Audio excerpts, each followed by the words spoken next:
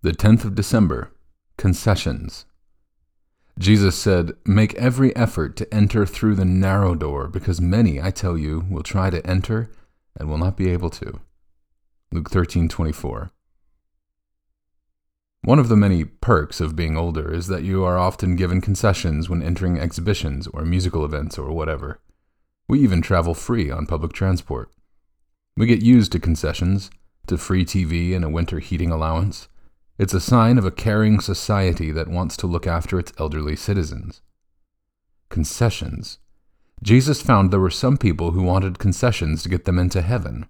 Some would tell him how good they were at keeping the commandments, or praying long prayers, or giving money to the poor. They felt that these things would help them when it came to getting into God's heaven. But Jesus made no concessions on that score at all.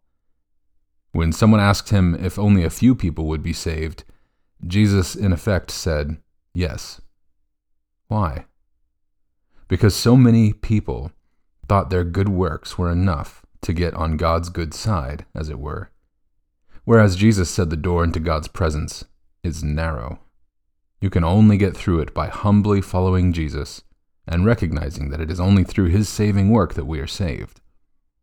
Of course, good works are good, but they need to be the effects of our appreciation for what Jesus has done for us. Remember, there are no concessions to get round God and into heaven. Jesus is the only way, the narrow door. And a prayer. Teach me, O Lord, to follow you and thank you. Amen.